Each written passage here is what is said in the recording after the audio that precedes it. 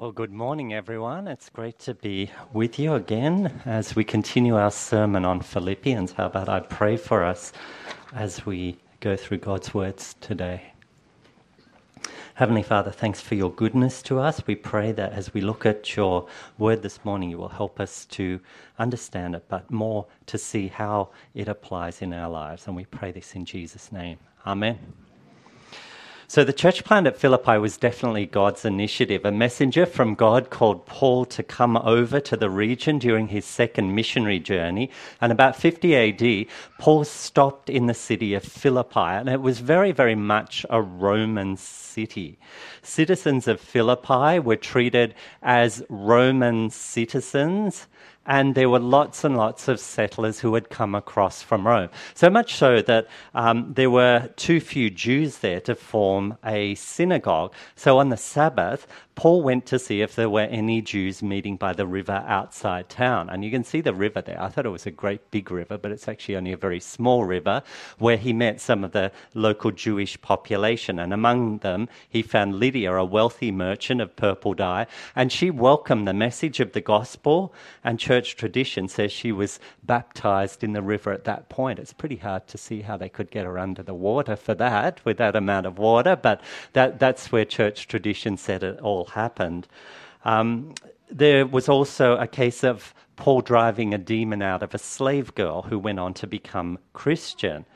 And there was also persecution in that city for Paul, as some of the Jewish leaders tried to stop the spread of the gospel. Paul and his companions were imprisoned by the city authorities, and if you go to the city now, you can see the prison where Paul was said to have been put. But after an earthquake and Paul escaped, Paul told the gospel to the jailer, and he and his whole household became Christian. Such was the makeup of the early church at Philippi, and it was such a diverse group who would never be seen together in Roman society, because Jewish people would never hang out with non-Jewish people. Rich people would never hang out with poor people in that society, and nobody at all wanted to hang out with someone who had once been spirit-possessed. But with a common experience of their faith in Jesus, this group gathered together and became the church in Philippi. Now we're about 12 years on, and the Philippian church risks falling to bits. It really could come apart at the seams. Things are getting tough on every side. External persecution is back. There's a risk that people will drop out of church rather than face external persecution.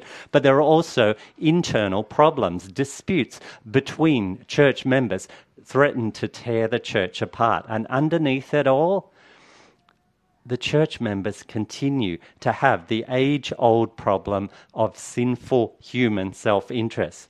Any and all of those problems could tear the church apart in Philippi. And come to think of it, these are problems that could tear any church apart, even our church here in 21st century Sydney. Church is easy when things are going well. The people are friendly and supportive. People encourage you to grow in your faith. We work together really well.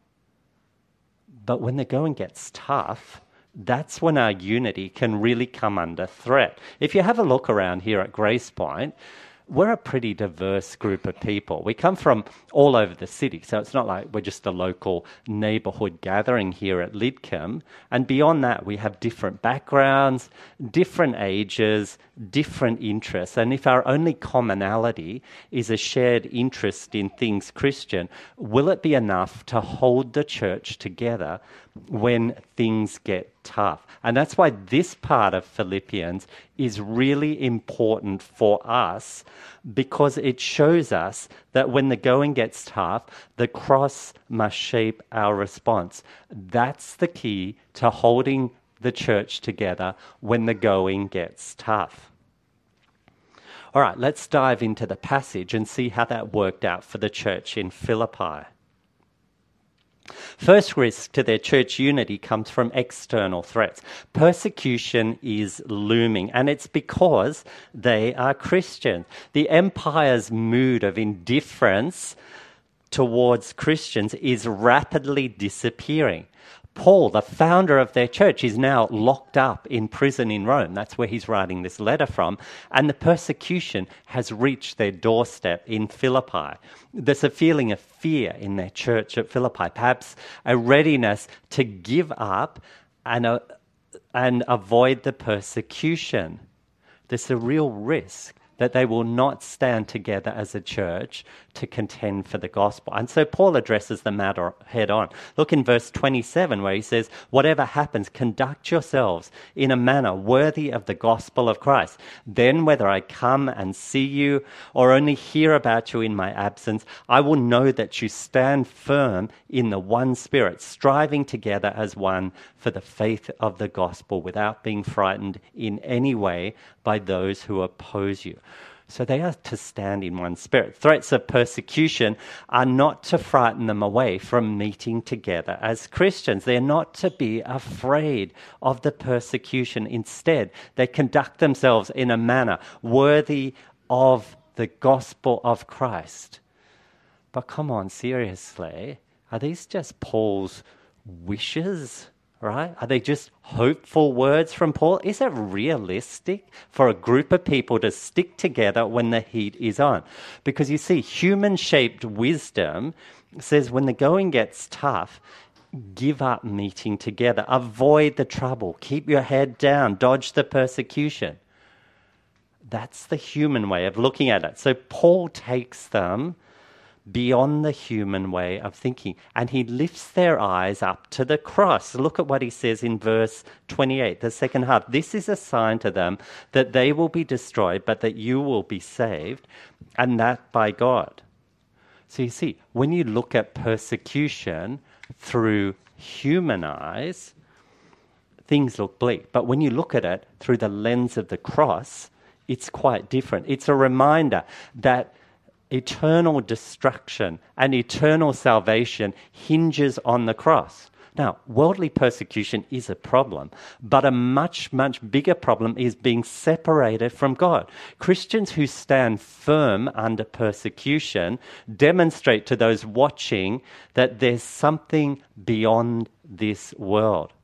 Now, the reality of their response to persecution echoes what Jesus said back in Mark 8. Remember when Jesus called the crowd to him and his disciples and said, whoever wants to be my disciple must deny themselves, take up their cross and follow me.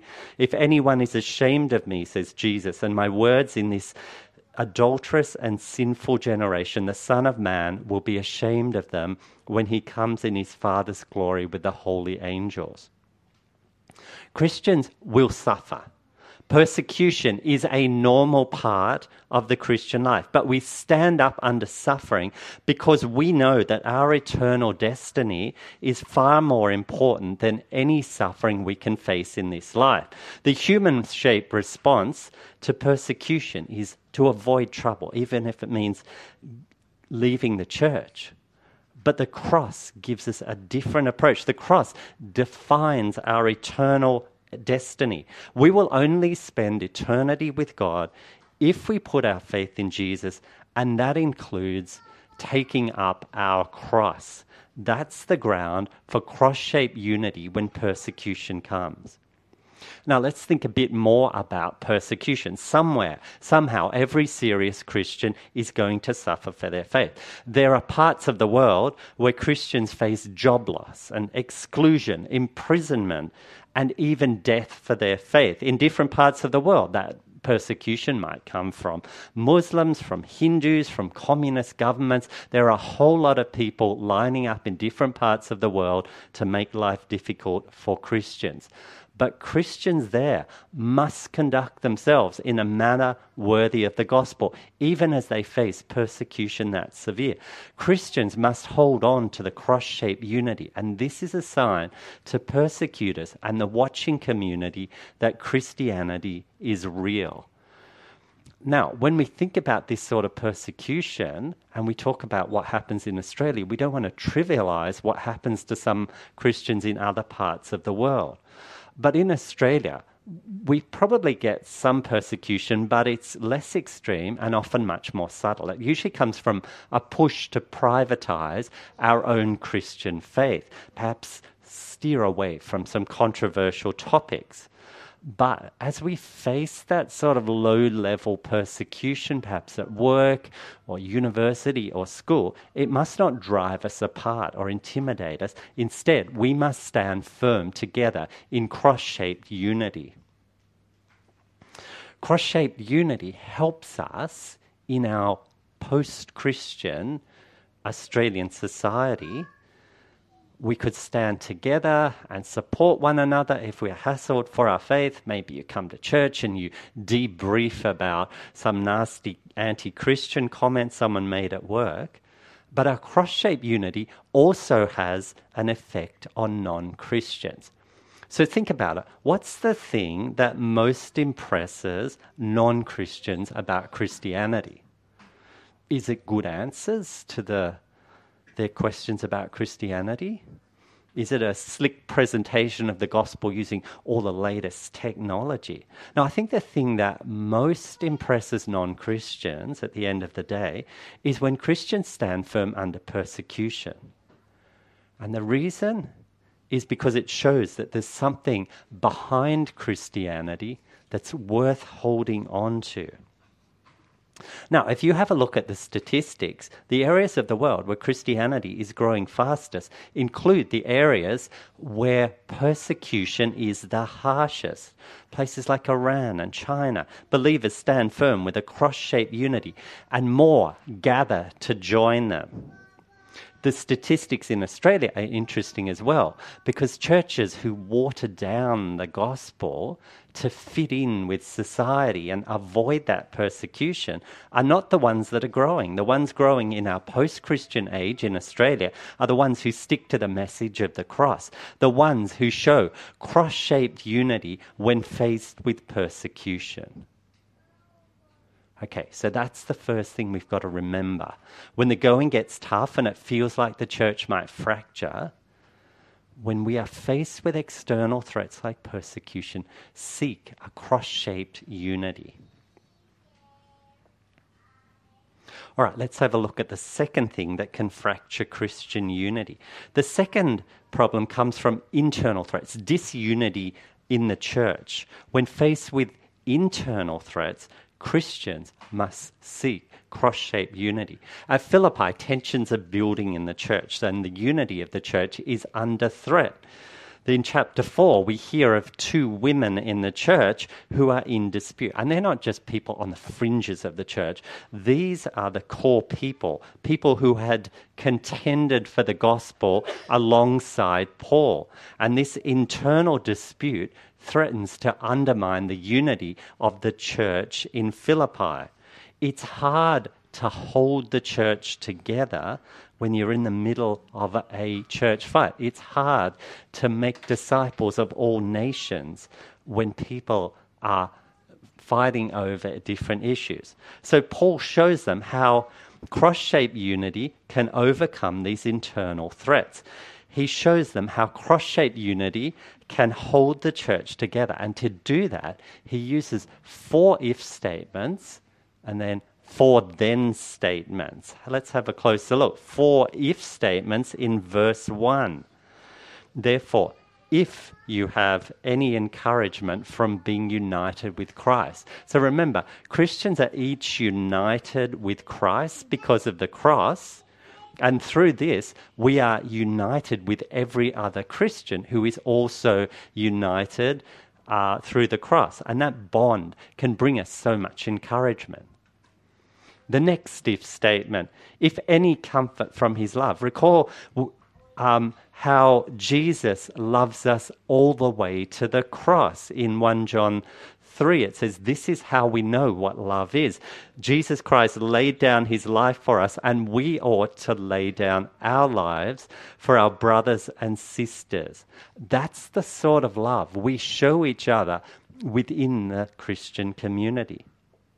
The next if statement, if any common sharing in the Spirit. Remember, when we became Christian, we received the Holy Spirit, and that made us part of the Christian fellowship through the cross. Look back and remember how good it has been since that happened. The final if statement, if any, tenderness and compassion. Look back and remember tenderness and compassion over all the years we felt within the cross-shaped love of Jesus for the Christian community. Look back at the cross-shaped good times you've experienced as a Christian, because that's a reminder to behave differently when internal troubles hit the church. Look back at all the advantages you've received over the years of being a Christian.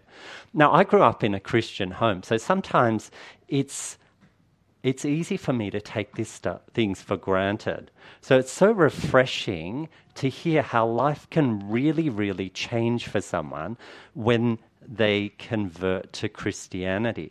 I was out and about a couple of weeks ago, and someone said to me, are you the pastor from Grace Point Church? And I was like, oh, yeah, I am. And it's like, anyway, I got talking to the person. It turns out it's someone from our Mandarin congregation who's seen me around church. And I asked him, how did you start coming to Grace Point? And he said he had migrated from China in mid-high school, and went to the local school, was struggling to learn the language. Financial issues for the family meant that he had to get a job straight out of high school, so he didn't really have the chance to hang out and get networks of friends. And he just had to work really hard to support the family and pay the bills and everything. And he said for him, life was pretty meaningless because he would work really hard all day to pay the bills, and then he would come home. There was no friends to hang out with, and lots of family fights for him. So life was very difficult. But he said one day his life was transformed because his sister came home and told him the gospel. His sister came home and started telling him about Christianity. So it took a while for him to bring that on board, and he then started coming along to our church, and as he came along, he started to find purpose in his life. He started to find strong friendships in his life. And now he's a regular member here in our Mandarin service because he's seen the advantages he's had of being in the Christian community. And he wouldn't want to give that up at all.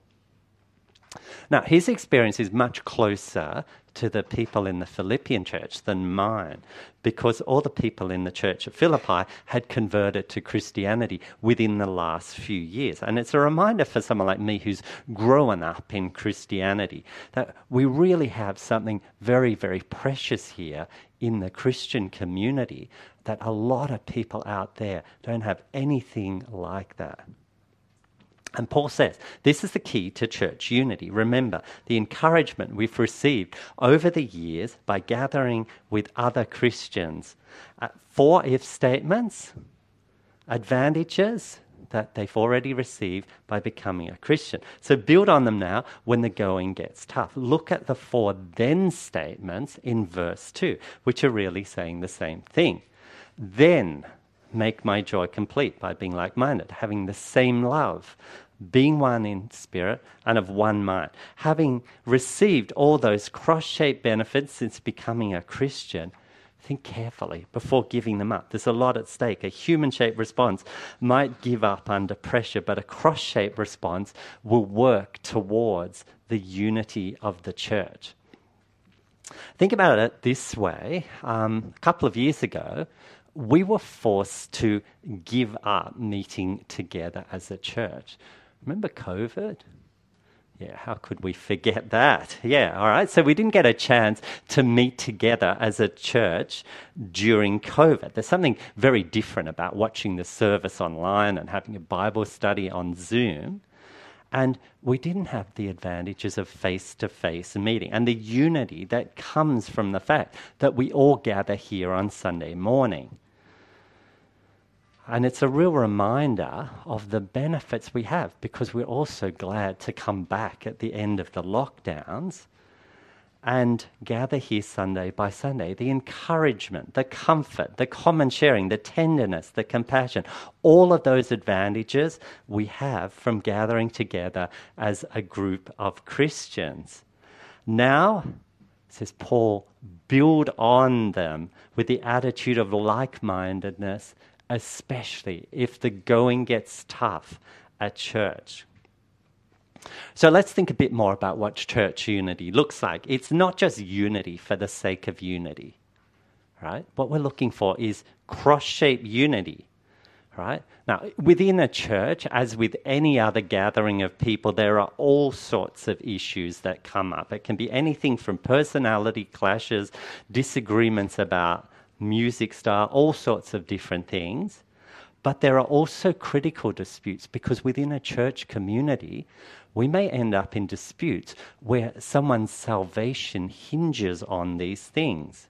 And that's why the cross has to shape our approach to unity. So what does unity look like in church? Well, I can tell you what it doesn't look like. We're not looking for unity in form by all doing the same things or all singing the same songs or all wearing the same T-shirt. We're looking for unity we're not looking for unity that comes when someone follows the strongest leader or the most charismatic leader and just keeps quiet and just does what they're told. We're also not looking for the sort of unity where we just paper over the cracks and avoid working through real issues and tough issues. Not what we're looking for is a deeper cross-shaped unity that goes down to the very core of why we gather as a church. Where there are matters that are central to the gospel, we must not settle for a unity that gives away too much. Ask questions, challenge things that might compromise Christianity. But as we do so, we must bring an attitude that remembers all the benefits we've had over so many years of being in this Christian community. Think about it also, where there's a dispute between two Christians.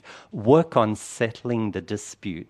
But as you settle the dispute, work on it in a way that keeps the unity.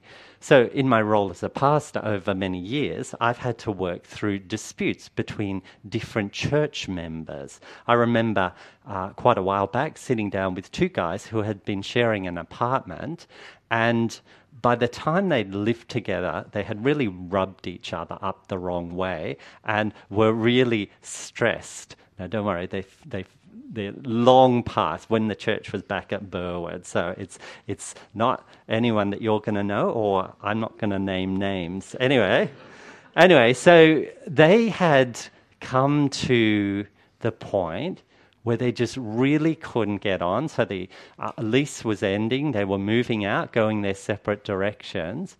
And they worked out that because they're in a dispute and they were key people in the church, that they had to sort out the money issues. They had to make sure all the rent was paid up and allocated to the right person and the utility bills were fixed. So they called me in and said, could you help us work through this? Because the long and the short of it was they really couldn't communicate well enough because of all the stress and the angst they'd been through. So I went through all the financials with them. We reached an agreement on who owed what money to whom. And then they said, okay, what we're going to do, we're just going to pay out, and then we're just going to sit back and let the emotions go off this, and later on we'll work through and settle some of our other disagreements.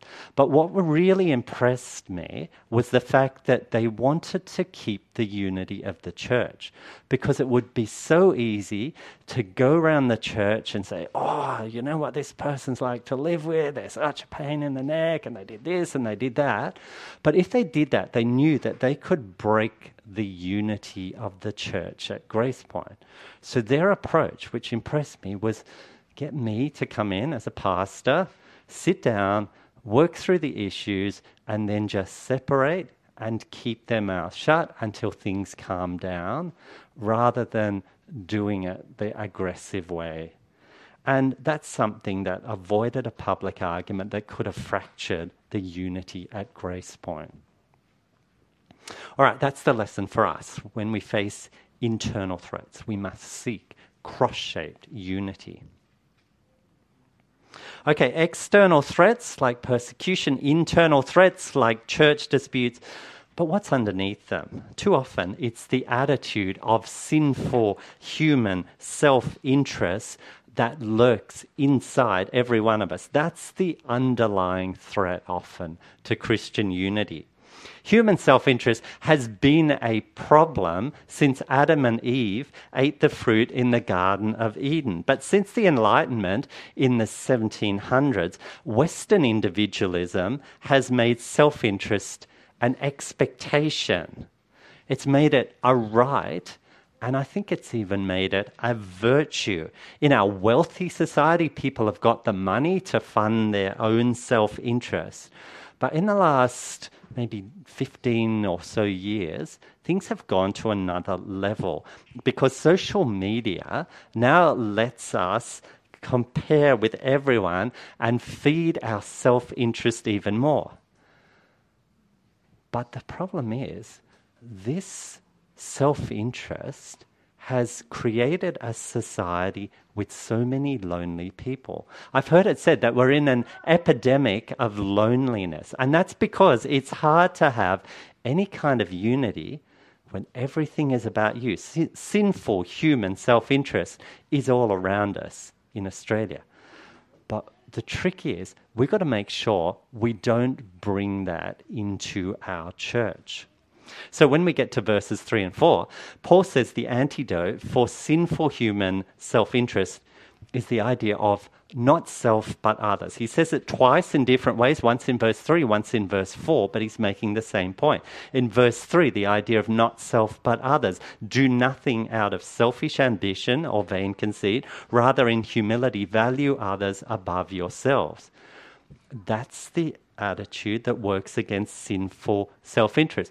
Verse 4, look at how he does the idea of not self but others. Not looking to your own interests, but each of you to the interests of the others. Actively pushing back against the self-interest that comes from our sinful nature, looking instead to the interests of others. The approach of not self but others must pervade our Christian community. If not, our unity can be put at risk.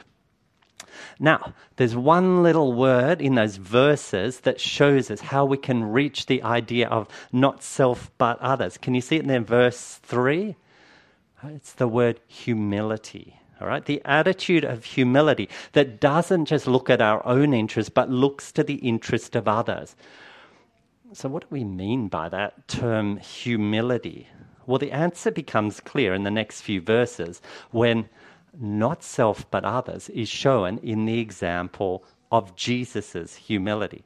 And what it boils down to is that humility comes from a position of strength, not weakness. So most of our society, if you ask them to define, what does a humble person look like? They would probably say something like, it looks like a walkover or someone who can't stand up for their own rights.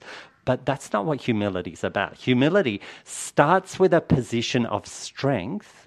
Humility starts when someone has the power, but then they choose not to defend their rights, not to win. Look at the example of Jesus,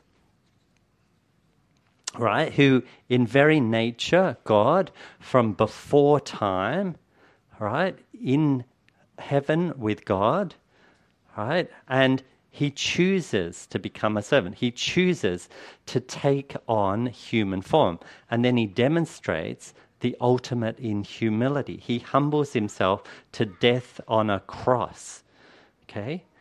It's the essence of humility as it comes as Jesus stoops lower and lower. This is the cross-shaped humility that we are to imitate. Now, if you look at those verses about Jesus, what's interesting is that the attitude of Jesus is there to show us our relationships with others. Verse 5, in your relationship with one another, have the same mindset as Christ Jesus. And what follows is a summary of what Christians believe about Jesus. It gives us the defining meaning of humility as we work out the idea of not self but others, the example of Jesus's cross-shaped humility. Now, we could spend weeks on these verses digging up lots and lots of things about Jesus, how he's fully human, right, and fully God, his place in the Trinity, his death on the cross and how that saves us. In fact, at Bible college, we pretty much did a whole subject for a semester on this. But remember, for all the interest of these and the familiarity we have with this passage, Paul's not using this early hymn to teach doctrine. He's showing us the example of Jesus' cross-shaped humility we are to imitate. Is anyone following along on my outline? Okay, now did you notice that these are verses we all know from Philippians? We'll sing the song later. We all know this stuff, right? But it only gets a little subheading there. It's like subheading 2b. It doesn't get its own section. It doesn't get put up in lights because the point here is not to learn all of this stuff, but to imitate what Jesus does. Okay? So let's think about how it works for us. Humility isn't about avoiding tough issues. Humility isn't about being a walkover. No, humility comes when we have the strength, when we have the rights, and we choose to give them up for a bigger goal like Jesus did. That's the essence of cross-shaped humility. Now, some time back, I was talking to one of our junior high school boys about how school was going. And he started to share with me that at his all-boys high school, a really toxic culture had taken over in the grade. They had some kind of chat group where all the students in the grade were on it, and people started circulating these videos. So, in effect, they were getting discipled by these videos. I don't know whether they found them on TikTok or YouTube or something. And basically, the videos said a win at all costs approach. If anyone backs down on even the smallest thing, it's a sign of weakness. And they encouraged each other to keep fighting something until they won the matter. And if they didn't succeed the first time, they would go back and continue the fight until they won. Now, I would have hated to have been the deputy principal in that school because you would have seen most of the grade at the end of lunchtime because of all these fights and disputes among them as they fought for their own self-interest. But it all went to another level when they played against another school at sport.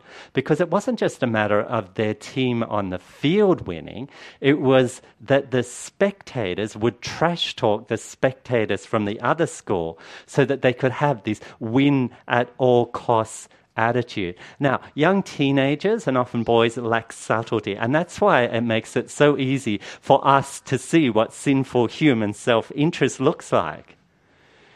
But here's the trick. As adults, we can sometimes bring the same attitude.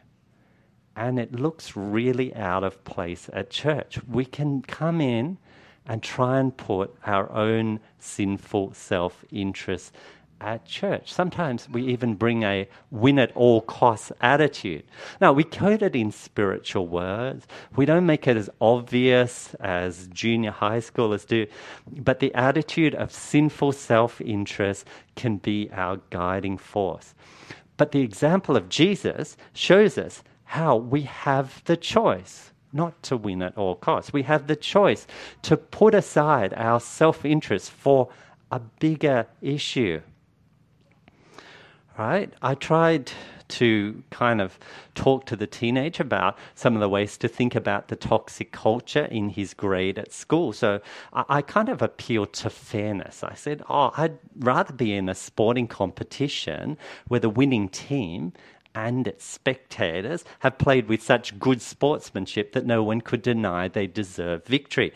But Jesus goes much, much beyond this idea of simple fairness, because in humility, he puts aside his own self-interest And he humbles himself to die on a cross to save us from our sinful self-interest and bring his followers to something much better. That's the attitude of Christ-shaped humility to guide us when tough times threaten our unity here at church. Now, I'll let you in on a secret. In my role as youth pastor, one of the most important things I do is to select new leaders for Extreme. Teens are going to learn things from the Bible study, but often they will learn so much more over a number of years by watching the lives of their leaders. And that's why this idea of cross-shaped humility is important when I'm choosing a new leader for Extreme. All of us as Christians should be doing these things, but leaders so much more so, because people will look at our lives and imitate them. So we're called to a higher standard. So I'm looking for someone who doesn't have to win at all costs. I'm looking for someone who can say, no, maybe the interests of the cross mean I don't have to win this argument. I'm looking for someone who doesn't need to escalate a dispute if the bigger needs of the cross prevail. Someone ready to descend like Jesus, someone ready to give up their rights, someone ready to serve others with cross-shaped humility like Jesus did. So to sum it up, Jesus is the example of the cross-shaped humility that can overcome the sinful self-interest that can split apart any Christian community.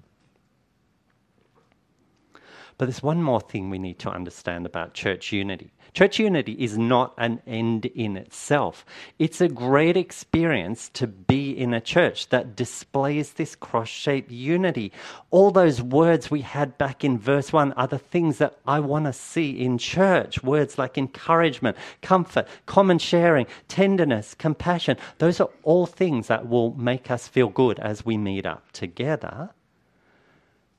But church unity is not primarily for our comfort and enjoyment. It's a nice byproduct. Rather, church unity is a part of where God is taking the universe. Now, if you look carefully at verses 6 to 8, all those words about Jesus, it was Jesus taking the action, making himself nothing, taking on the nature of a servant, humbling himself to death on the cross. And we know it didn't end with Jesus' death on the cross. We know about the resurrection, the ascension of Jesus. But now, in verse 9, we see it from God's point of view, because God picks up the action and starts taking action in response. Verse 9, therefore, God exalted him to the highest place and gave him the name that is above every name. So having taken himself to the lowest place, God now elevates Jesus to the highest place. The name above every name means it's about a change of status. Jesus is now more exalted than anything in the created universe. And our church unity must show a watching world the reality of that. Sometime back, I was driving up in the northwest suburbs of Sydney, and it's completely different to down here, because as far as the eye can see, there are fields in every direction. Sometimes there are cattle grazing, sometimes there are crops growing, right? And then I'm driving along among all these fields, and then suddenly I came across this bunch of newly built houses in the middle of nowhere. And there's a big sign saying Display Village. And it turns out that the government has rezoned that whole area for redevelopment. Within just a few years, all those fields are going to be turned into suburbs that look like the display village. The idea of a display village is that the builder and developer builds a few high-quality houses, and then you can go in, have a look, and say, when you buy land, which is out in those fields, you can build their style of house, and then the builder will fix that all up for you. But for people like me, as we drive through there, this little display village is all we can see of the suburb that's coming soon. But within a few years, all of the fields in that area are going to look like this display village. And you know what? It's interesting that our church is a bit of a display village for the coming age. Our cross-shaped unity that stands firm when trouble comes, shows the world something of the age to come. Our cross-shaped humility that trumps self-interest shows the world something of the age to come. Now, at the moment, most of society will look at our church and that's as much as they can see of the world to come. But the day is coming when history will reach its fulfillment and all will become clear. Look where it's headed in verse 10, where at the name of Jesus, every knee should bow in heaven and on earth and under the earth, and every tongue acknowledge that Jesus Christ is Lord, to the glory of God the Father. Every knee will bow to Jesus. Every single person will acknowledge Jesus is Lord. And it will be willingly for Christians, unwillingly for non-Christians as they face Judgment Day. Everyone will acknowledge Jesus is Lord. And that will bring glory to God the Father as his plan to save a broken and sinful world reaches its stunning conclusion. So let me pray for us as we finish. Heavenly Father, thanks for your great plan of salvation. Help us seek cross-shaped unity when we face external persecution and internal disputes. When sinful self-interest tempts, help us imitate the cross-shaped humility of Jesus. And please help us never lose sight of our cross-shaped destiny when every knee will one day bow to Jesus. And we pray all this will be for the glory of God. Amen.